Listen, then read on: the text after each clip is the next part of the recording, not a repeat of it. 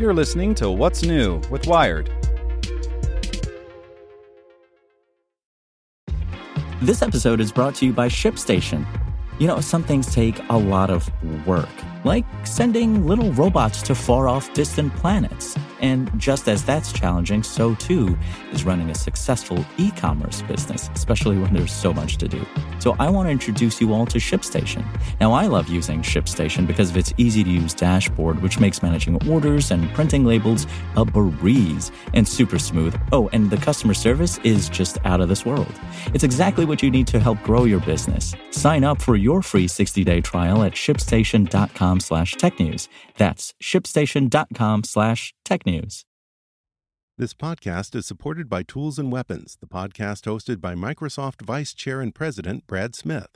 Each episode features insight you won't find anywhere else from the center of the conversation surrounding emerging technologies like AI. Right now on the podcast, you can hear a special episode where Brad Smith lays out Microsoft's vision for a vibrant marketplace driving the new AI economy. To hear more, follow or subscribe to Tools and Weapons with Brad Smith wherever you get your podcasts. Hello, I'm Drew Robinson, and this is Tech Into, the coronavirus update from Wired. Support for this podcast and the following message comes from TD Ameritrade. TD Ameritrade's learning experience is curated from their vast library of exclusive content and customizes to fit your investing goals and interests. Get started at tdameritrade.com/education.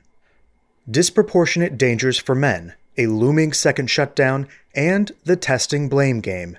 Here's what you should know. Data from 53 countries that has been separated by sex show that men account for approximately 51% of COVID-19 cases, but 58% of deaths. Experts debate whether this may be from social or biological factors, but a lack of data makes it difficult to nail down. A new tracker from Harvard's Gender Sci Lab may help researchers settle that debate for good. Anthony Fauci says it's time to consider a second shutdown. I think any state that is having a serious problem, that state should seriously look at shutting down, he told the Wall Street Journal. Ali Khan, former director of the CDC's Public Health Preparedness Office, echoed that sentiment. If you're not doing the things we've talked about in the past to get this outbreak under control, starting with test and trace, your only option is to shut down. Though politicians like President Donald Trump and Ohio State Representative Nino Vitale are blaming increased testing for the recent surge in coronavirus cases, health experts say the positive test rates of states like Florida and Arizona show that not only are cases rising, but it is likely that many infected individuals are still going untested. Want more news you can use? Sign up for the Tech Into newsletter at wired.com/TT. Want to learn how you can make smarter decisions with your money? Well, I've got the podcast for you. I'm Sean Piles, and I host NerdWallet's Smart Money Podcast.